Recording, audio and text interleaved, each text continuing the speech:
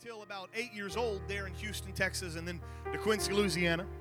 And then up until probably age 16 or 17, every summer, my family, or at least the kids, we would go back, and me and Brad, my brother, we'd go and we'd be at Grandma and Grandpa's house there in this little town called DeQuincy. And I could have stayed there for years. I didn't really need mom and dad as long as I had Momo and Papa, and it would have been good. But Brad, he was a little bit different, and so I remember there'd be times when he was younger than I am. He'd be crying at night, "I want to go home." I'd be like, "Stop! Don't say it. Don't tell them anything. I want to stay here." But we enjoyed it. We'd go out into the land, and we'd cut down trees, and we'd build forts, and we'd ride horses, and we'd try to ride the cows. It didn't always happen. Sometimes we could, but most of the time we got thrown off. It's amazing I didn't die. We got to swim in the bayous and catch the fish and go hunting. It was great. But my grandfather and uncle, they've always had cows and horses, and they've had fields, hay fields that they would, or at least pasture land. But there is a tree. Now, if it makes no sense up here, because you've never heard of it, it's not something that exists up this far north. But, man, you go down there to Louisiana, they start talking about the tallow tree. The tallow tree, it's a pretty tree, kind of like a Bradford pear, if you know what those are. It looks similar. But actually, it's all Benjamin Franklin's fault. In 1776, he brought over from China some tallow trees, and he put them out there, and it was great. And then later in Louisiana, there was a soap factory. And something about the leaves, the reason they call it a tallow tree is there's a waxy substance on the leaves that you can extract off. And so because of that, they would use it to make soap. But here's the problem with the tallow tree. They brought it over. There's no known enemy of that. There's no known thing that kind of keeps them in control. When a tallow tree is 3 years old, they're able to begin to reproduce. And then a tallow tree will reproduce for up to 100 years. And they reproduce like crazy. And so they're everywhere. You can, if you don't work your pasture land for a couple years, you'll go back and it will have nothing but tallow trees. They're poisonous. The animals can't eat it. If the animals eat it, it causes gastronomical problems. If you touch the milk of the tallow tree, many times people are allergic to that, and it gives them rashes and things of that nature. But we would try to eradicate the tallow tree. I remember Papa used to give us money for every one of those we cut down and burned. And we would cut them down by the hundreds. But it was just trying to remove it. And there's been complete studies on how to remove the tallow tree. It's kind of like the fire ant. There's complete studies. They pay hundreds of thousands, probably millions of dollars a year to universities. How do we eradicate the fire ant from the South? Getting those things that have a grip there is hard to pull out. And it's not something that was new only to the time of us. But I want to take you, if you will, I'd like for you to go to Luke chapter 17 and verse 5. And I want to tell you about another tree that's really hard to eradicate. And through the course of today, I want us to talk about this. But Luke chapter 15, we're going to start in verse 5 and 6, and then we'll back up and pick up verse 1 a little bit later. But it simply says this. And the apostles said unto the Lord, "Increase our faith," or "give us more faith," or "help us in this." And the Lord said, "If you have faith as a grain of a mustard seed, you might say unto the sycamore tree, Be thou plucked up by the root, and be thou planted in the sea, and it should obey you." And I want to preach today how to get rid of the sycamore tree. I don't have an answer when it comes to the tallow tree. But I do have answers when it comes to the sycamore tree. I love it when you read the Bible and verses that you've read, you've kind of skimmed over them, and now they jump out at you. And I believe that this particular verse is overshadowed by the concept of the mustard seed. All of us know about mustard seed faith.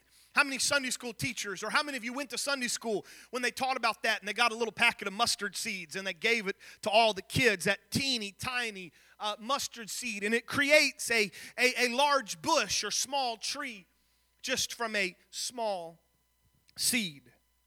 You could look at Matthew chapter 17 when Jesus rebuked the devil and the child was cured. The devil had left the child, and the disciples are asking, how come we couldn't cast this out? And he said, it's because of your unbelief.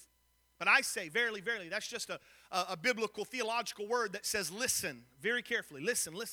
Verily, verily, I say unto you, if you had faith, the grain of a mustard seed, you could say to this mountain, be thou removed.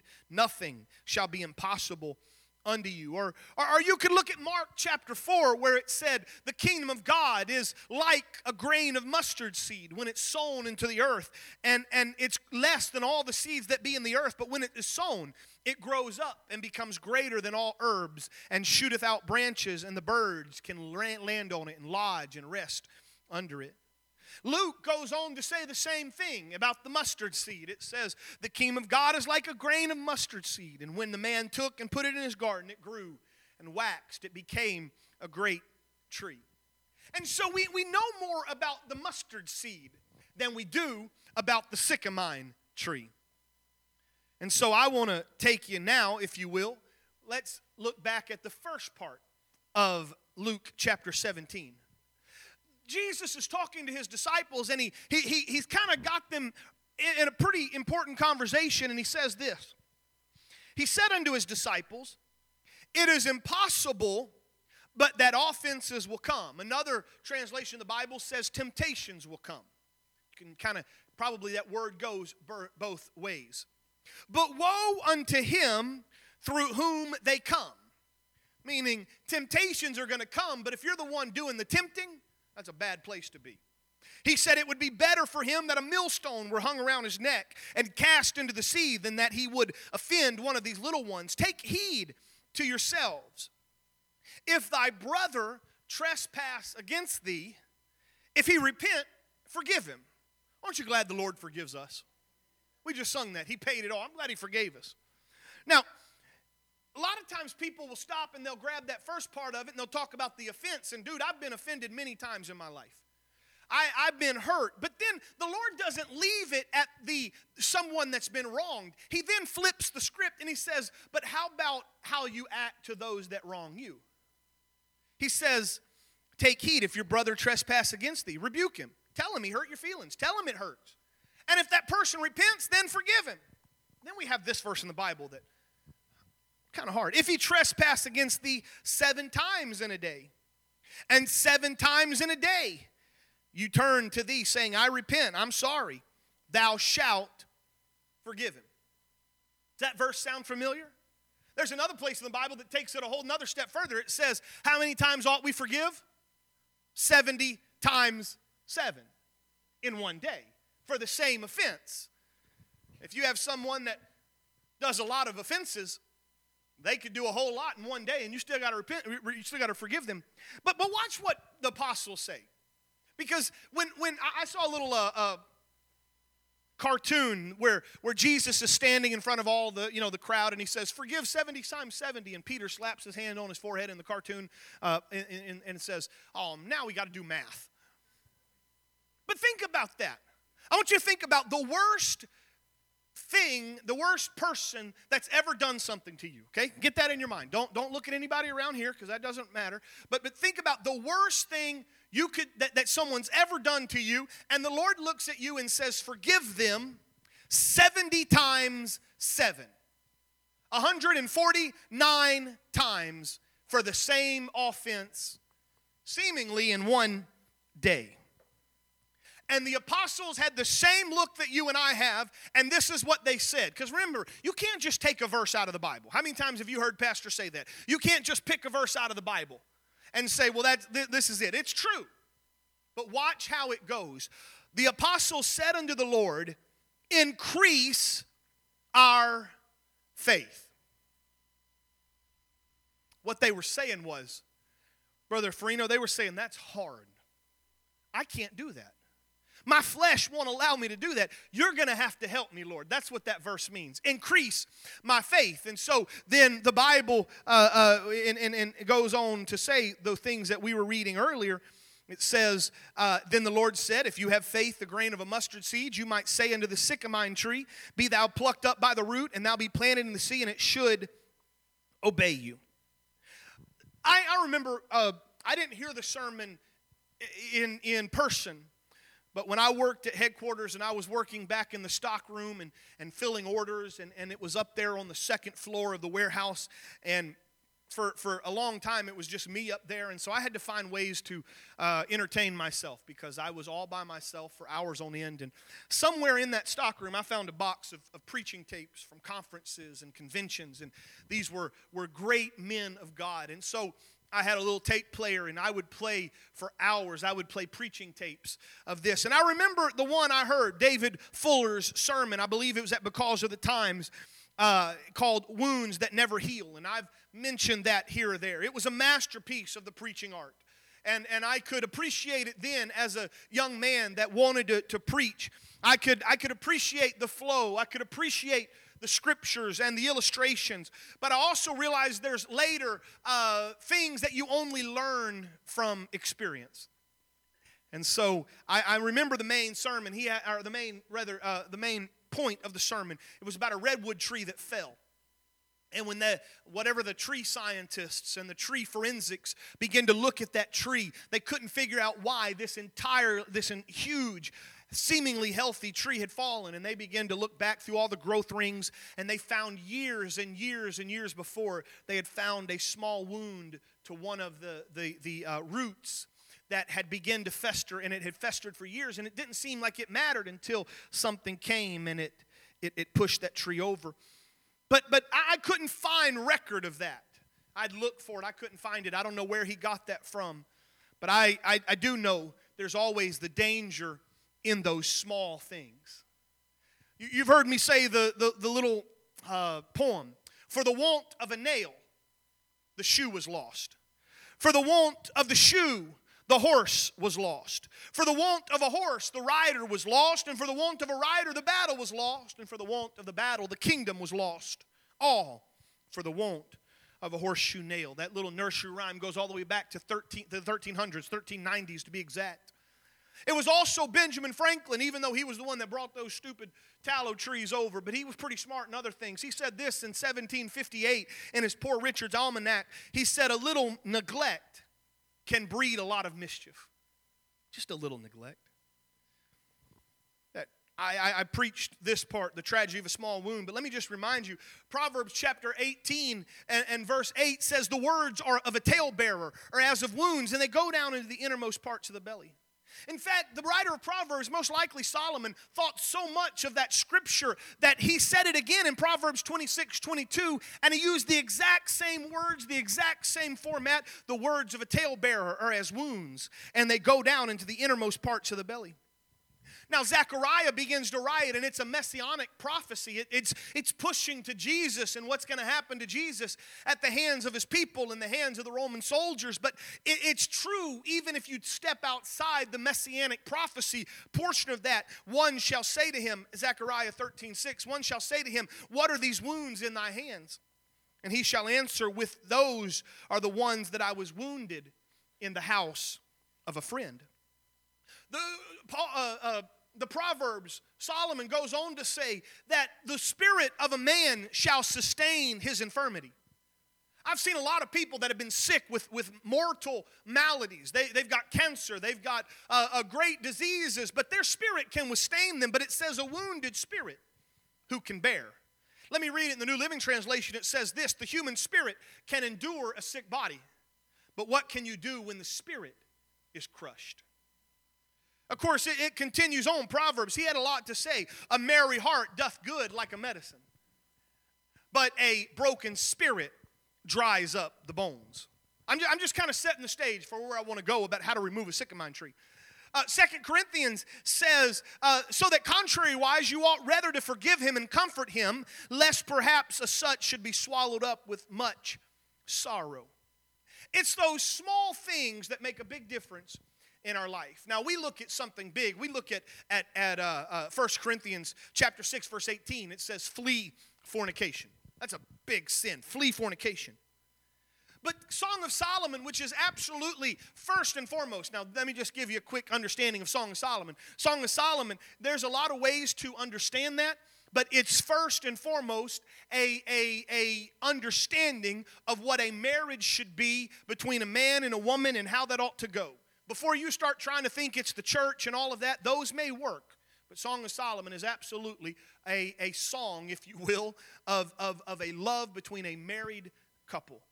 But he said this, Solomon said in Song of Solomon, he said, take the little foxes that spoil the vines. What that means is catch all of the foxes, those little foxes, before they ruin the vineyard of love, for the grapevines are blossoming. There was an understanding that these foxes had a nasty habit of just nipping off the buds of a grapevine before anything ever happened. And it didn't seem like it was much until you got ready to harvest grapes and it wasn't there. Small things matter in our life. Small things matter. My wife has had it, and I finally found it, Sister Buford. We were looking for this when we were moving, but she had for years in her book Bible a little post-it note that had these 4 lines on it. And it says, from the Hebrew children, lessons from the Hebrew children. If they can change your name, they'll change your diet. If they can change your diet, they'll try to change your dress. And if they try to change your dress, they can probably change your worship. And if they change your worship, then they have changed your God. That's why David and the 3 Hebrew children, now they may not have had a chance about the name change. They were slaves and servants. But remember, they put a stop to that. They said, we're not going to eat of the king's table. Just give us pulse and water. Give us fruit and water. Because they understood when you start losing the little things, things matter. Psalms chapter 147 says he heals up the broken in heart and he binds their wounds. They say, Pastor, why are you talking all about this? Because I want to talk to you about the dilemma of a sycamine tree. Remember, we just began to talk. Let me get back my notes here at the beginning. We just began to talk about this Jesus saying offenses is going to come, and that's not good. And then he goes, and if you're offended, why don't you learn to forgive? And if you forgive, you got to forgive 7 times, maybe even 70 times 70. And they said, how are we going to do this? And I believe Jesus, as they were walking by, he points to a tree. See, Jesus was the master of taking something that they could touch and feel and tell a story about it. He was a great teacher. And so Jesus wanted to teach his disciples about bitterness and unforgiveness and how to remove them from your life. And so perhaps they're walking by, I don't know, but perhaps they're walking by, and he says, if you have faith, just a little bit of faith, the size of a mustard seed, you can say to the sycamine tree, not a sycamore tree, a sycamine tree. You can say to the sycamine tree, be thou removed, and it will go get planted in the ocean. He said this sycamine tree. He pointed to one right there, if you will, and he was wanting to teach them how to get rid of bitterness and unforgiveness. He told them, it's a challenge to forgive. Now, don't raise your hand, but how many of you hold grudges? Just don't raise your hand. Just think about it. Yeah, we all do. We all have those grudges. If they hurt me, well, bless God, I'll hurt them. If they wounded me, I'll wound them. And forgiving once is a challenge. But can you imagine having to forgive one 7 times in one day? It's almost an impossible understanding. It was preposterous to those disciples, which is why they said, Lord, you're going to have to help us if we're going to do that. And so you have to realize that the reason he used the sycamine tree is there were characteristics of the sycamine tree that mean a lot when it comes to bitterness and hurt and wounds. Number 1, the sycamine tree had a very large and deep root structure. You can kind of begin to research it out. And it was known, those roots, to go deep. How many of you ever tried to pull up a dandelion in your yard? Especially a big dandelion. You know how long those roots are? I hate pulling up dandelions. I like those other weeds that you can just pick them up with 2 fingers and you can pick up an entire carpet of weeds in just one little pluck. But man, a dandelion, you got to reach down deep. And if you don't get the roots out, guess what? It pops back up. This tree was like that. It grew, they say, to a height of some 30 feet or so, but its roots went down. It was You see, if they had a bad year, there wasn't a lot of rain, for the most part, it didn't hurt a sycamine tree. If there was cold or blistering temperatures, it wouldn't do it because it was tapping something deep down, enabling it that you could cut it down, but it would keep coming up. It would keep coming up. And Jesus used this certain tree to be an example of bitterness, to be an example of unforgiveness, because in doing so, if you want to get rid of bitterness and unforgiveness, you've got to learn to deal with the root. Otherwise, it just keeps springing up again. This is why you can go months without ever having any problems, and then something kind of triggers it, and all of that angst and all of that comes springing up again. The root of bitterness goes deep into the soul of a human being, into the spirit of a human being, and it feeds off of those things that lie under the surface. And when it does, it's there. And so in order to get rid of it, you can't just say, well, I'm done, I'm over it. No. If you've been married before, you realize that's not the best way to answer and stop an argument. I'm done. I'm over it. You got to deal with the root. Got to deal with the root. A second thing, which I thought was interesting, and I've seen it, but it says that in Egypt and the Middle East, they would use the sycamore tree to build a lot of caskets and coffins. It was a quick growing tree. It grew in any environment, and so you could use it, and it was there. Again, I don't know if Jesus had that in mind, but it sure does fit. That just as the sycamore tree grows quickly, so does the root of bitterness and unforgiveness. In fact, I've lived my own life. I've struggled with my own experiences over 37 years of how quickly a bitterness can spring up. It doesn't take a long time, and it grows in every environment. You know what's interesting? No matter what church I go to, no matter what city I go to, no matter what town I go to, bitterness and unforgiveness is there. I can go all the way to Tonga and American Samoa, and it's there. I can go to Fiji, and it's there. I can go to Africa. It's a condition of the human soul, unforgiveness. It grows best where rain is sparse, water was sparse. Negative attitudes tend to flourish. Now listen, where spiritually dry conditions are present. One of these days, I can't do it now because, y'all think I'm talking about you. But one day I'm going to write a book on all the things that I've seen in my life. And hopefully by then, some people may have died and they won't know I'm talking about them. We'll see. But I can count almost 100% that where bitterness and unforgiveness and anger are growing, there will be no repentance, there will be no joy, and there will be no fresh rain of His Spirit. I've seen it over and over and over again. And that wood that they like to build their caskets out of it, what a message it is that teaches you and I that bitterness and unforgiveness are deadly. And harboring those things will bury you quicker than anything else. Because if you allow bitterness and unforgiveness to grow in your life, it won't be long until they've killed your joy, stolen your peace, and canceled out your spiritual life. But I've been wanting to, I don't know why, I've got a whole archive of sermons, and I go back through them, and I'm okay with re-preaching stuff. I don't know about you, Brother Farino. You've probably got millions of sermons, but I'm okay preaching it because I still preach Acts 2:38 every chance I get.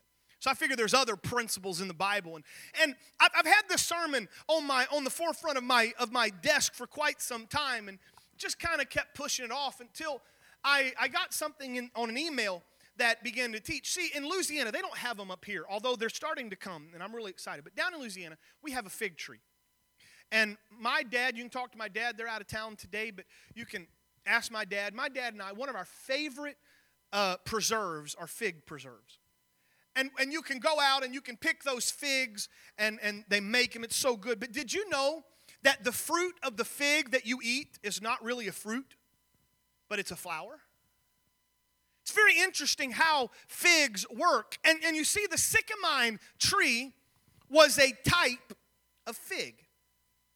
And there was another tree that was very similar, and the only way I've been able to see it in my study is called the mulberry fig, but it's not like what we have. There's a big mulberry tree right here on the corner. It's not the mulberry tree that makes kind of like a blackberry-looking thing, but it was a fig. And the sycamine tree, while it looked like the mulberry fig, the sycamine tree's fruit was very bitter, and it may look good, but you really couldn't eat it. How many of you ever eaten something that wasn't ripe, and it was very bitter? It was, and so, well, that's how it was even when it was ripe.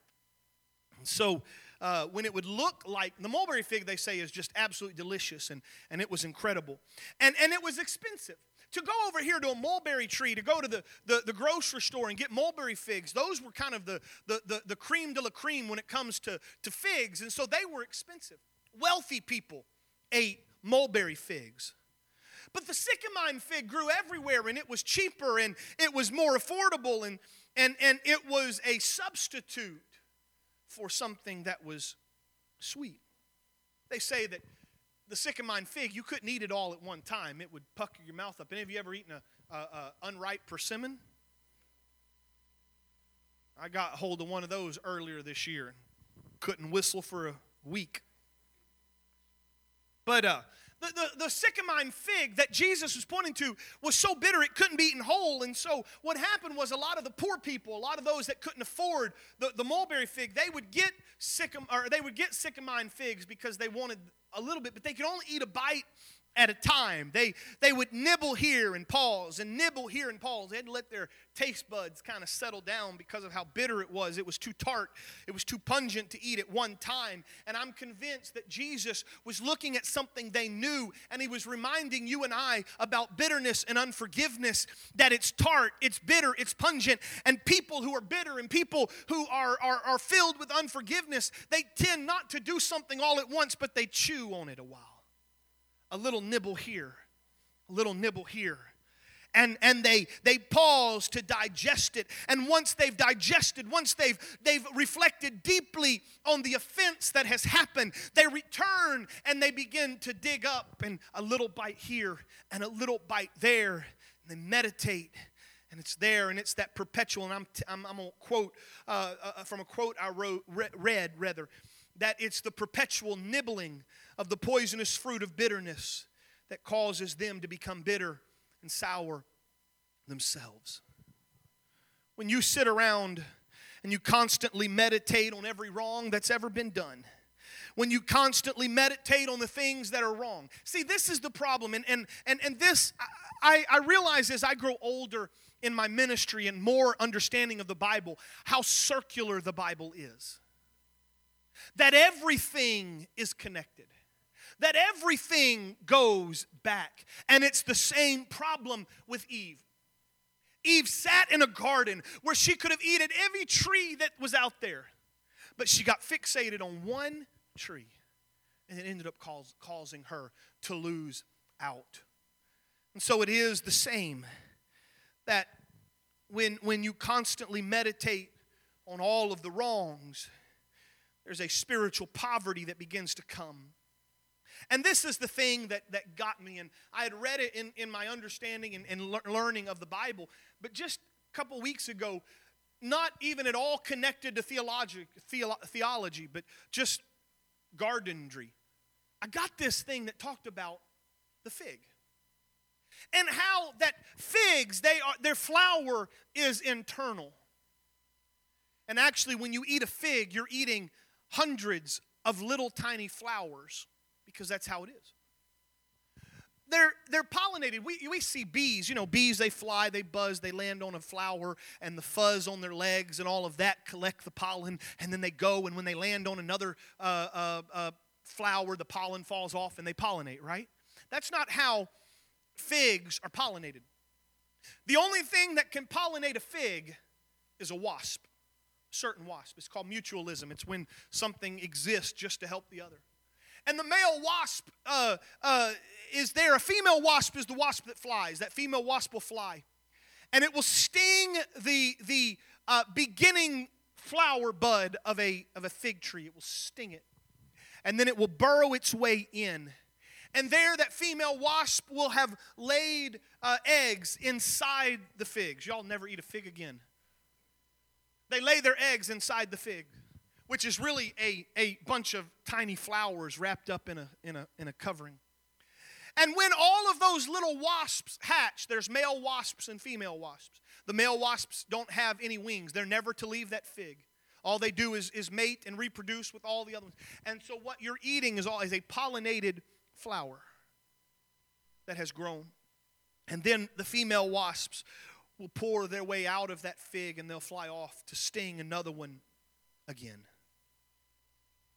It's interesting. Have you ever heard this before? Usually from someone that deals with an unforgiveness or bitterness. I've been stung before.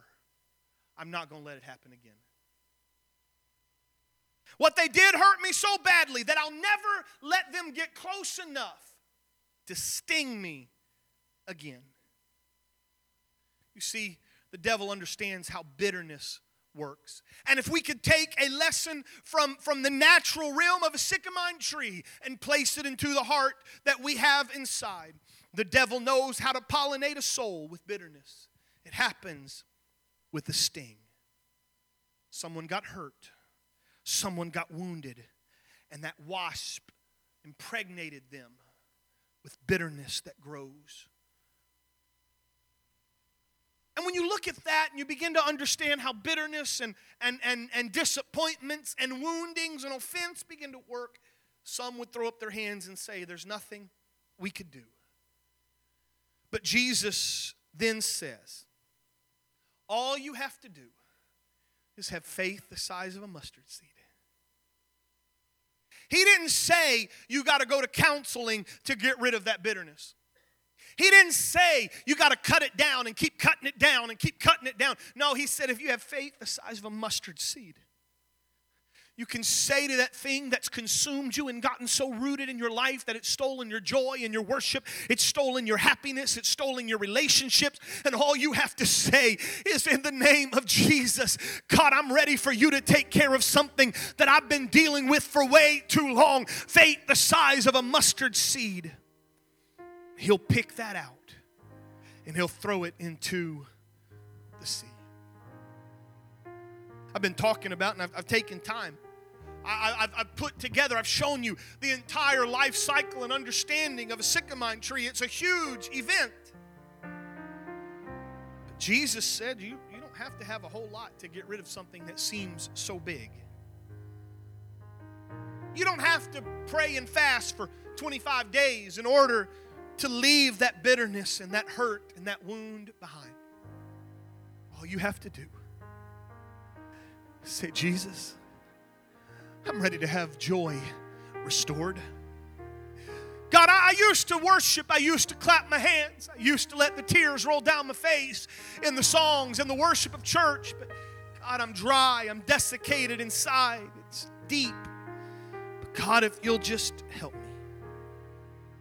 See, it's really just a desire of the heart. It's really just this simple understanding that if you want to, He will. I know you wanted something way more theologically sound than that. But let me just say it again. If you want to, He will. Would you stand today? So what's your desire? Say, Pastor, you don't know what I'm going through. You're right, I don't. More than welcome to come talk to me and give me insight. I would love to understand and help, but I don't have to. But I could tell you that I understand bitterness. I understand hurt. I understand pain. I understand wounds. But I also understand how it festers inside and how it grabs hold. And I think today would be a great day for you to lift your hands and say, Lord, I've dealt with it long enough. God, you said that I could cast my cares on you because you care for me.